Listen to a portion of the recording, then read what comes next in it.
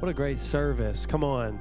And like Renee said, we apologize that you guys were unable to travel this spring break and find someplace warm, but it's worth showing up to church. Come on, and braving the weather, braving the season. And we're excited for all God is going to do over the next few weeks. And stay up to date on our church calendar for real. We're announcing things, and sometimes we can almost tune out announcements. But one of the best ways to go is to log in at artisan.church to the website and just check it out. The whole calendar is listed there. We're going to celebrate our second anniversary on March 26th as well, the second year being Artisan Church, and that'll be an awesome Sunday with child dedications, Artisan turning 2, and then also you've got Palm Sunday, we've got Good Friday, we've got Easter Sunday services, so much coming up, and then all of a sudden we're in spring, you guys. It's coming. Don't worry, it's coming. It's still on its way, and but we're in a series right now that's very intentionally placed as we are in this season of Lent leading up to Easter. And the dive in, we're doing a deep dive on prayers and what are the different types of prayer, because it's something that it's a word we sort of throw around. Hey, I'll pray for you. Hey, will you pray for me?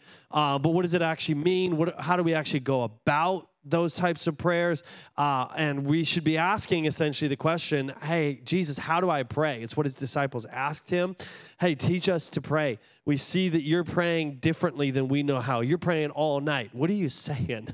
How do you pray all night with Jesus? Or with God, with your heavenly Father? How did you do that? Teach us to pray. And Jesus outlined in Luke chapter 11, he outlined what we know as the Lord's Prayer. And we've sort of been using this as a template to go through the series and break down different sections of it, because all 5 major types of prayer are found within this passage. And now when I say top five types of prayer, you could label all different types of prayer, but what I'm trying to do is create larger categories that all of them could fit under. Because you might be like, well, what about a prayer of faith, Pastor Sam? Well, that can fall under supplication. It can fall under one of these major categories. And so we're trying to help us break down and understand how to pray, because life is busy.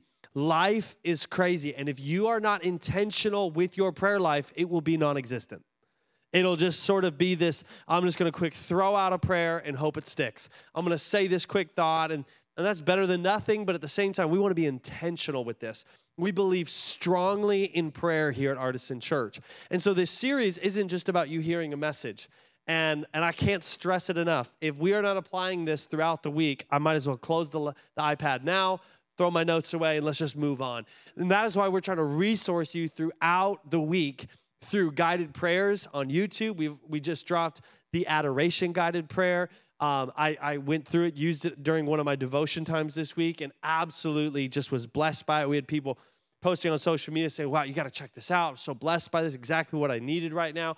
And it's just going to walk you through both the sermon from the weekend, but also how to apply it. And it's going to help say things like, hey, pray this with me. Here's some words, because at times we'd love to pray, but we don't know how, or we don't have the words, or we're stressed. And so this just helps us walk through it, as well as all throughout this series.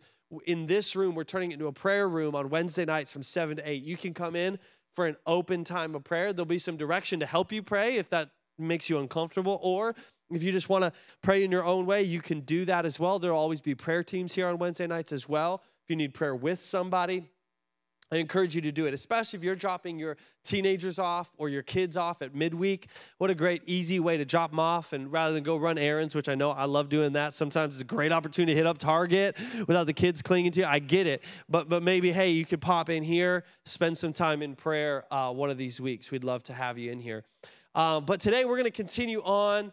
And the section of the Lord's Prayer that we're going to really dive into and break down is out of Luke, again, chapter 11, verse 4, where Jesus said, and forgive us our sins as we forgive those who sin against us. And forgive us our sins. God, forgive me of my wrongdoing. God, I've messed up. God, I've made a mistake. Forgive me, and then help and empower me to forgive other people. This is a huge piece of prayer. And really, it's a small little sliver of a description of one of the major types of prayer that most people, if we were just to say, hey, what are some types of prayer you know, this one would be one they would list.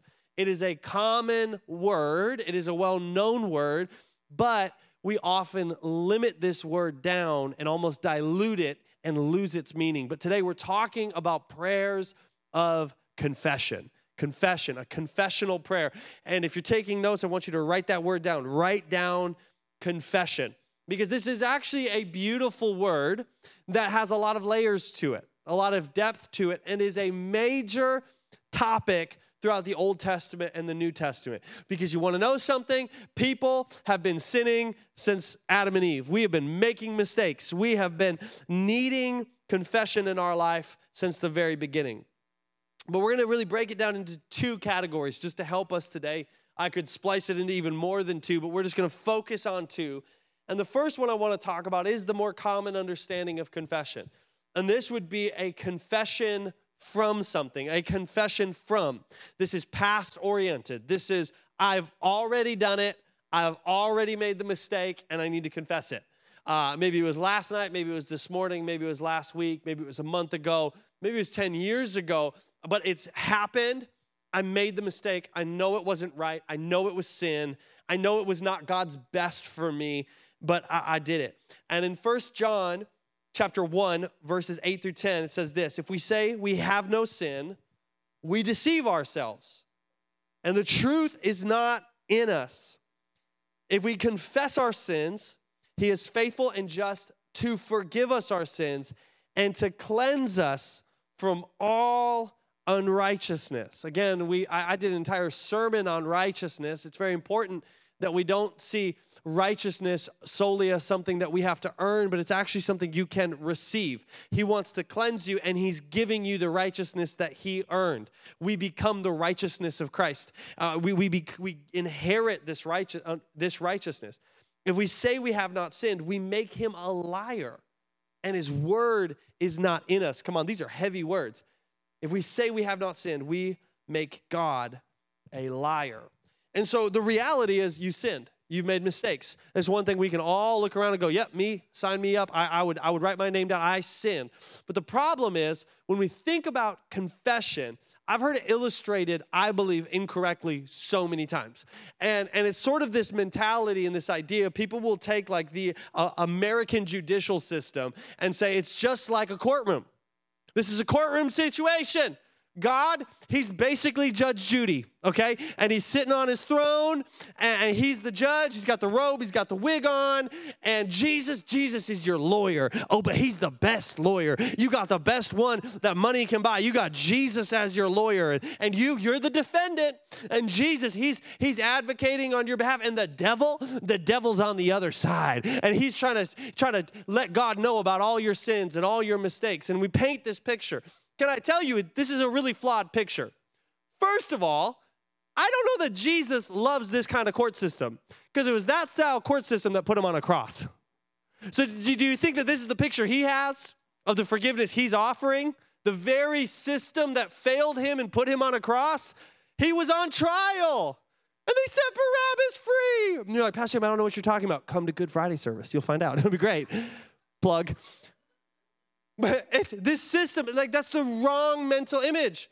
The other reason it's the wrong mental image is I'm so sorry, but you're guilty. Like you're really guilty. You are guilty. You don't need a lawyer because our only job is to immediately plead guilty as charged. I did it. I'm wrong. I messed up. I made a mistake. I don't need to argue that point. I don't want to argue that point. Proper confession is saying we don't need a jury. We don't need a judge. I'm just going to come forward and declare I messed up. This is a mistake. And I'm going to bring this to you, God. I'm going to confess my sins to you. And I'm going to confess my sins even to another. I'm going to bring this forward. Because here's the reality, church, is that if we're trying to argue that it's not sin, if we're trying to argue and defend that it wasn't really that bad, come on, it was just that one night. It was just a little bit of it. I just kind of dipped my toe in it. It didn't really hurt. I don't feel that hurt. Like I don't feel that damaged by it. Like it wasn't that big of a deal. And we're trying to argue and sort of have this mentality of trying to get off and so that we can sort of keep that sin in our life. That is a wrong reality. Do you remember childhood? you remember childhood where you learned how to apologize and say sorry? Or maybe you're a parent right now. When you're a parent, you know when your kid means it or not. It's the most frustrating thing where they're like, sorry. And you're like, oh, it makes it worse, right? When there's like an attitude behind the sorry, you're like, no, that is not a sorry. That word means nothing because you did not reject your mistake. I can see it in your little eyes. I can see those beady little eyes. You are planning on doing it again. I know you. You have every intention of pulling your sister's hair again. Like, I know it. You're not sorry. That is not meant. Here's the reality. God, he's not some angry judge. He's a father. Right? So he sees you more as a child. And he says, and Psalms reminds us that God would surely have known it, for he knows the secrets of every heart. He knows if you mean it. He knows if your confession is genuine. He knows if your confession from it is actually heartfelt and has the desire to actually receive sin. You see, church, confession must be a rejection. Are you actually rejecting the mistake? Are you actually rejecting all that goes with it? See, and this is like, right, that's queued up on the screen. Confession must be a rejection. I can write that down. It kind of rhymes. It's catchy. It's cool. But realize what it means sometimes. Sometimes that's a rejection of not just a sin issue. Sometimes it's a lifestyle. Sometimes it's a friend group. Sometimes it's a high cost. That rejection can have a high cost. So for me to come with real confession, I need to be willing to reject whatever's necessary to stay away from it, to move past it. Because here's the deal, church. I hate the cycle of sin, repent, repeat. It is something that I'm avidly, consistently working and going, I don't want to get caught in that cycle. I want to sin, repent, and move on. I want to keep moving on with my life. I want to grow past this issue. So I need to reject it. I need to move past it. And one of the easiest ways to test your confession, because here's the thing, again, Jesus, he inextricably linked forgiveness and confession. He said, confess and be forgiven. I mean, they are connected. When you confess, you step into forgiveness. So I need to live under forgiveness. I need forgiveness. But how do I test it? How do I know if I actually really meant it? For me, the question I ask myself is, do I actually hate this sin? Do I hate it? Do I hate it? And it's such a healthy question. Do I really hate it? And if I don't, how do I find a way to? God, help me to see this thing in a way that's going to make me, show me how it's poison to me. Show me how it's killing me. Show me how it's killing my purpose. Show me how it's damaging my life. Show me how it's hurting the relationships that actually matter. And it's impressing this one person that really I should not have any business trying to impress. And really I should be trying to impress my spouse, or I should be trying to be healthy with my kids. And help me, help me to hate this sin. Show me the dysfunction it's breeding in me, because I need forgiveness. And the reason I'm so desperate for forgiveness, church, is I actually see a refusal to confess my sins, be forgiven. It's actually a removal of a covering that God offers. We talked about that this is a war. In prayer, we talked about God's war in week 1. That there is a spiritual battle going on. I do not want to engage in that spiritual battle without knowing that I'm covered by the blood of the Lamb. Like, I don't want to have any business praying into that warfare unless I understand that I am covered and I need his forgiveness, because his blood was shed so I could be forgiven, because it's forgiven that sets me free, because it was for freedom that Christ set us free and that he died on the cross. So I need this freedom in my life so desperately, but it covers me and it protects me. So I need to have my heart right. I need to actually reject the thing I'm moving past. I need to actually hate it. I need to loathe it. I want to loathe it. I just want it out of my life. I want to see it as garbage. I want to see it as trash and move into what God has for me. Because we know this, church, the wages of sin, according to Scripture, it's death. It's death. That's what it offers you. And the devil's smart, right? It's not a quick death. No, that would actually make you run from it, right? It's a slow death.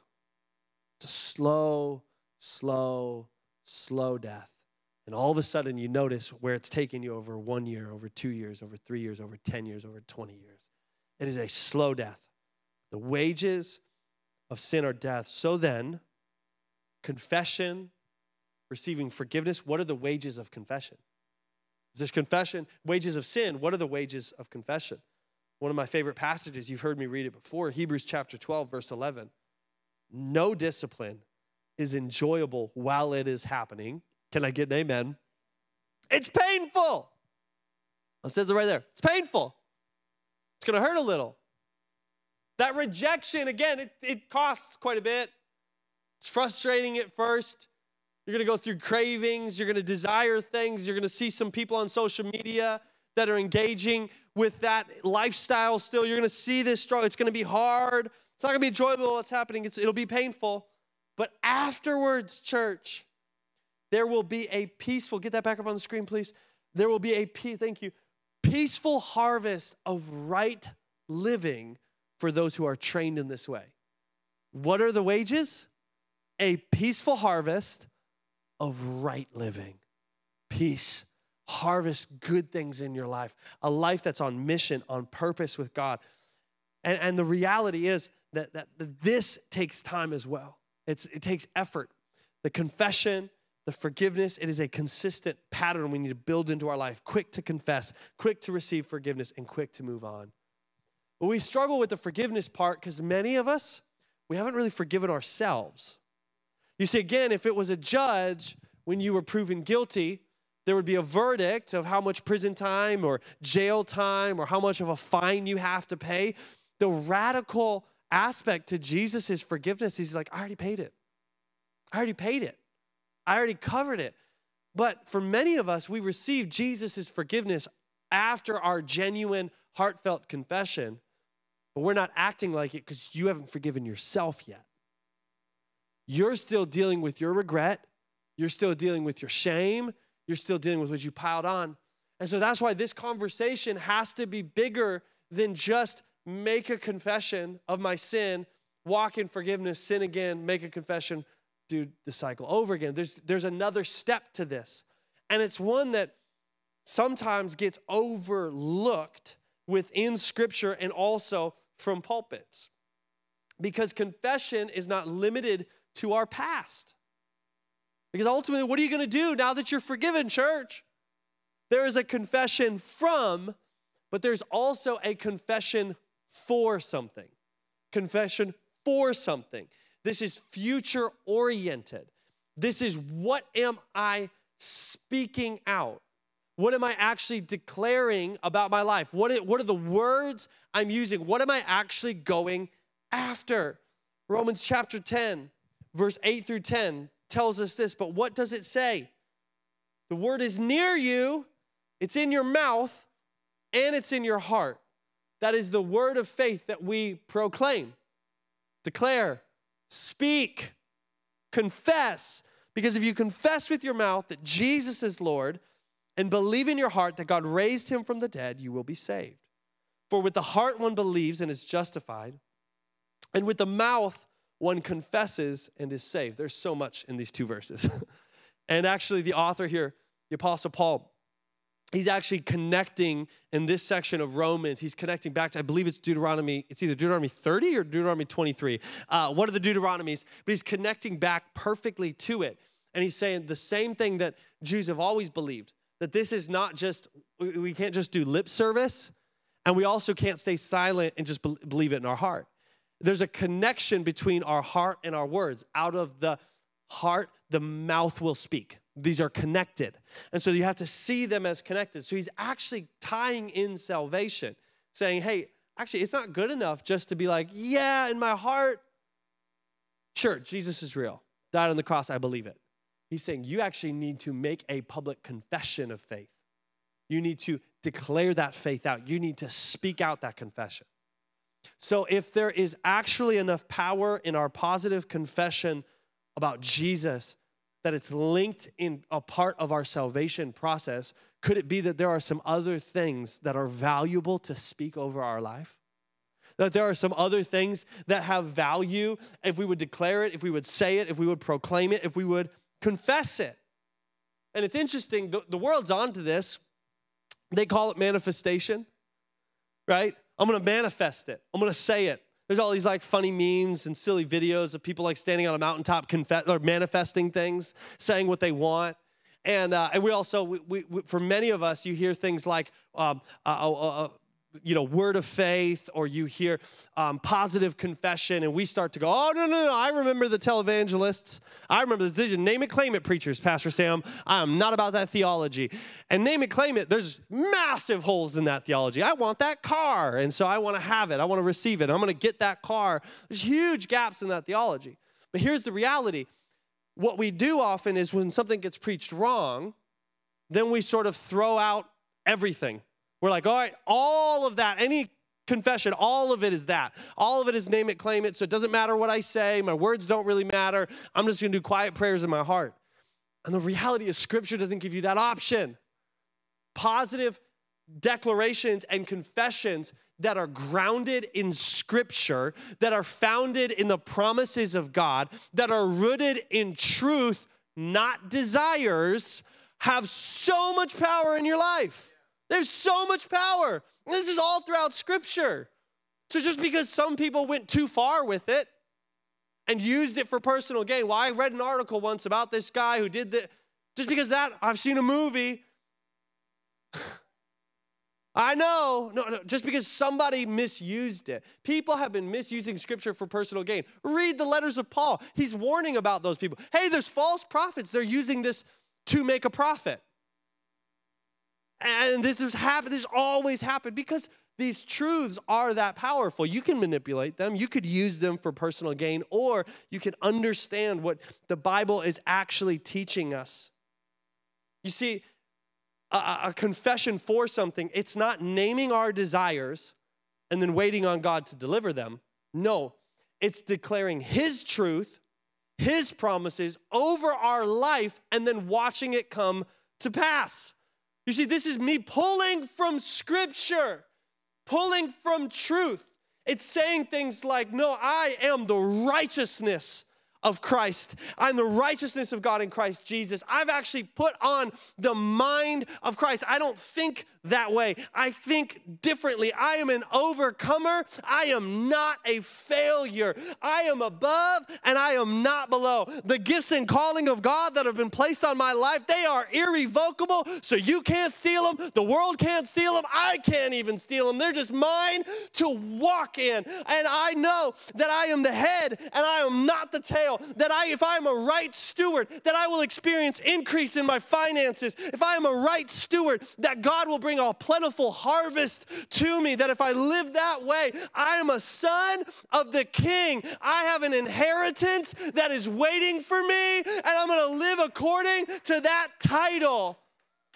That's what the kind of positive confession for something should look like. All of that was Scripture. It's all Scripture. You don't just make it up. We're not just pulling things out of a hat. We're not offering good vibes. I won't give you good vibes. Nope, that does nothing for your life. I will declare truth. I will speak truth over you. You want to come and talk to me about something you're struggling to confess? I'm going to use Scripture. I'm going to say, hey, actually, did you know why you're so uncomfortable in life right now? Do you want to know why you're awkward? Because you're carrying something that's ill-fitting and heavy laden. Did you know you were not designed for sin? So when sin entered your body, it got really weird and uncomfortable, and you felt awkward in your own skin your whole life. That's because you're carrying things that Jesus says, actually, I want you to exchange it, and I want you to take my yoke upon you. I have a burden for you. You have purpose. You're not just going to walk around and be like carefree. Woo! No, wait. It's easy. No, there's a burden He wants to place on you, but it's one you were designed for. And you have a purpose, and you have a call on your life, and nobody can steal it. And so take that ill-fitting, that heavy-laden garbage, hate it with all your might, cast it into the ocean, receive the burden that Jesus has for you so you can walk in purpose and bring the kingdom of heaven to earth. And it's going to be a confession. No, I don't carry that. I'm not made for it. I'm not designed for it. I'm going to speak the promises of God into my life. I'm believing for it. I want to receive it. And when we start to speak this out, it changes the world around us. Church, do you believe that? Do you believe that your words shape your world? Because Scripture does. And honestly, a lot of people who don't love Jesus see this. James goes as far to call your words a rudder that steers the whole ship. Like this is the direction of your life. And then all throughout Scripture, your heart and your mouth are linked. So church, can I ask you, what's going into your heart? Because your confession for something might be off. Because you've been consuming things into your heart that are negative, that are toxic, that are depressing, right? Most media now, have you guys noticed this trend? There's no heroes anymore in shows. There's no likable characters here. I'm like, I hate everybody. Who am I cheering for? Like, who's the hero? Like, there's none of that. Like, you just watch it and it's like, well, we're just being honest about how terrible humans are. Okay, oh, wow. This is depressing. Shows are everything's depressing. There is no good news. It doesn't exist. It's all bad. It's all terrible all the time. And so we get this into us, and all of a sudden it starts that we're taking it in. A lot of times what gets into your heart starts with your eyes. So what I look at then gets into my heart, and then it comes out of my mouth. And I'm yelling at my kids, and I don't even know why. And I'm speaking over them. Oh, you're such a terrible kid. All of a sudden it comes out of your mouth, right? Have you ever had that happen where you speak something over somebody and you start declaring something, you start speaking death over them? You start speaking lies over them because you've been consuming things through your eyes into your heart, and it's coming out your mouth. If you want to actually move past a lot of these things that you've been confessing over and over again, you have to start speaking out a positive confession instead of a negative one. Renee and I had this awesome opportunity to be around one of our main mentor couples, a longtime lead pastors. We were with other lead pastors. And they're just one of those couples that they will just speak life over you. They just confess the truth of God over, like we're talking about Artisan. They're just confessing it over Artisan, the truth. And he said something, and I loved it. He goes, people always ask me, are you like a glass half empty or a glass half full? He's like, I'm a glass overflowing.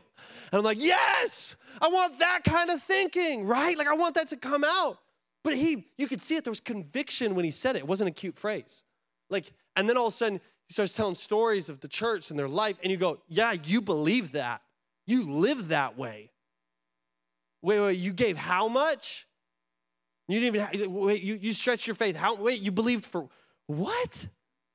That's great. You actually believe that. You're not just saying it. That's not just a cute phrase. Wow. And you get around people that start to see the world differently. Like, man, I want to be a lifter of spirits. I want to be somebody who says words like this. I love what King Solomon, he wrote to his son in Proverbs chapter 4, verse 20 through 26. He said, my son, pay attention to what I say. Turn your ear to my words. Do not let them out of your sight. Keep them within your heart, for they are life to those who find them and health to one's whole body. He's actually attaching words to our physical health. The wisest man who ever lived analyzes the world and goes, there's this connection. People that speak death over everyone and themselves, they start to move towards the grave. But people who are speaking life over themselves and everyone else, they're bringers of life. They breathe life into people. There's a vitality there. There's an energy there. There's a passion there. There's something contagious there. Their confession for something has power. Above all else, guard your heart. Everything you do flows from it. So if we don't guard our heart, it gets in our heart and then it comes out of our mouth. But we need to keep our mouth free of perversity. Keep corrupt talk far from your lips. Let your eyes look straight ahead.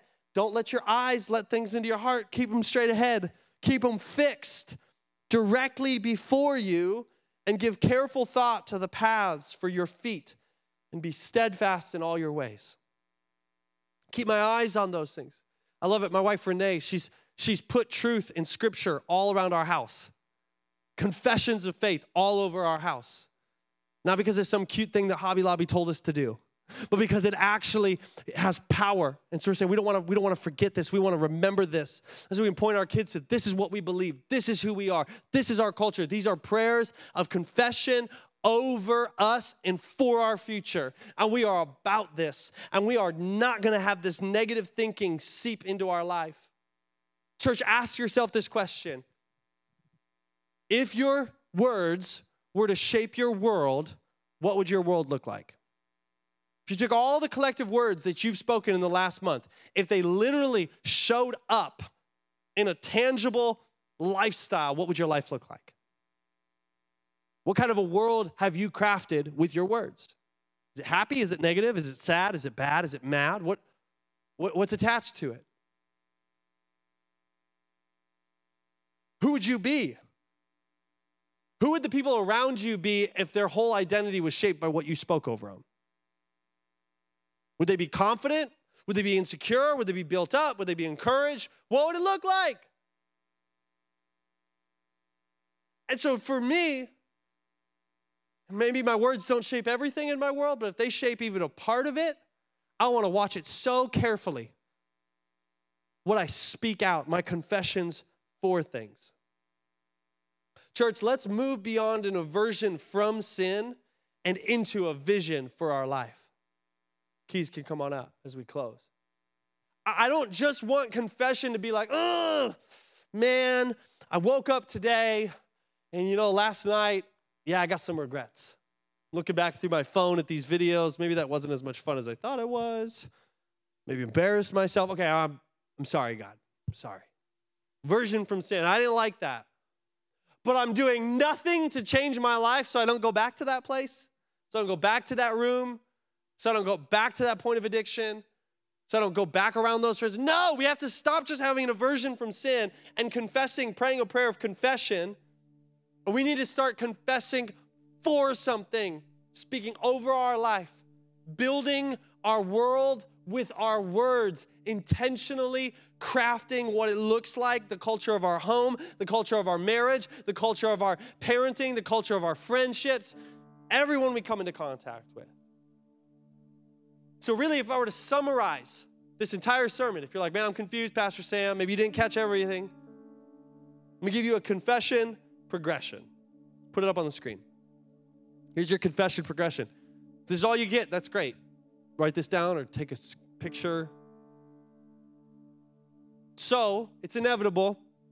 The first one, you're going to fail. You will have failures. You're going to mess up. You're going to make mistakes. So we have a failure. First question is, will you make this a title? I'm a failure. No, can't. Because I need to move past this. And so I can enter the throne room of God, which we talked about before. Enter the throne room of God. And I can make a confession from that failure. But let me point something out. Each one of these dashes, these lines, you want to make those as small as possible. Because the time between my failure and my confession from has a huge impact on my health, has a huge impact on how much it grows, has a huge impact on how fast I move past it. See, some of us, that line between failure and confession takes a long time. Because at the end of the day, we're just not ready to reject it. We're not ready to hate that sin. We still kind of like it. We have every intention of going back to it. And so really, we're just stuck in failure. Because we know deep down inside somewhere, maybe we lie to ourselves in the morning when we feel really bad. But a couple days later, you don't feel as bad as you used to. The guilt's not as strong.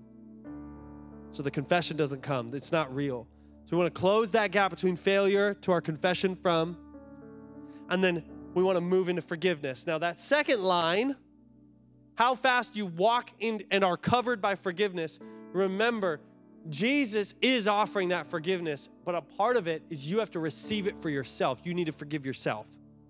And Jesus is always saying, and forgive others. Receive my forgiveness I'm offering to you. I paid the price. I took the penalty. Receive forgiveness. Forgive yourself and forgive others. Forgiveness has threefold. This could have been a whole sermon just on forgiveness. So we want to shorten that line and move from confession right into forgiveness. That should be simultaneous. So it should almost be a non-existent line. And then from that position of power, being covered, being forgiven, relinquishing the hold that sin has on your life, it's from there that we need to start having a heart that is so full of truth, that is so full of purpose, that is so full of the promises of God, that we start declaring over our life confessions of that truth. We start speaking it over everybody we come into contact with. Confession for something so powerful. and we move into speaking it out, and we start shaping our world with the correct words. There's power in it. Not just for selfish gain, not just some sort of watered down, name it, claim it concept. Not at all. No. I speak truth.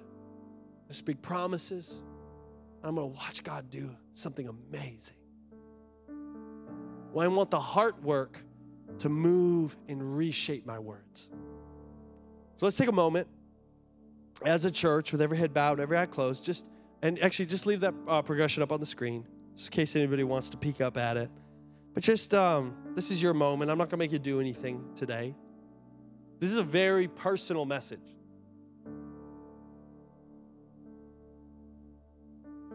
What's the things that you just know, I need to have a prayer of confession moment with God from my sins, the failures, the mistakes. And I want to move into forgiveness so that I can move into actively confessing things for my life, for my loved ones, for the people around me. Start shaping my world with my words in a healthy way. This prayer is a part of you staying free.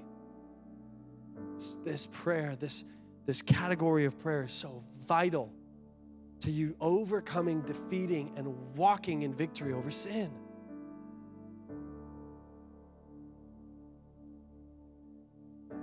But nobody can do this for you. No one can do the heavy lifting. It's between you and God. So I'm going to pray for us. And when I say amen, the prayer teams are going to come down. We're going to stand to our feet. And if you want prayer for anything, come down. But maybe you want to listen to the wisdom of Scripture. And yes, it's powerful when you enter the throne room of God, you confess to God. But the Bible also says there's power in confessing our sins one to another. Maybe you need to confess something to the prayer team. You want them to keep you accountable and help you in this journey of confession. You'll have that opportunity. But right now, Jesus, I lift up every single person here who's working through a confession of the soul, the deepest parts of who they are. God, would you help us to actually desire a rejection of our failures, a rejection of our sin, a rejection of the things that keep making us come back to it. God, would we lay our desires down, or would we step into the truth that you have for us? Would we start to fill our heart so full of your promises and your truth that out of our mouth just we declare truth and life? Help us in this process, God. Walk us through a lifestyle of confessional prayers consistently. Would we be quick to confess, quick to forgive, and quick to speak truth over our lives?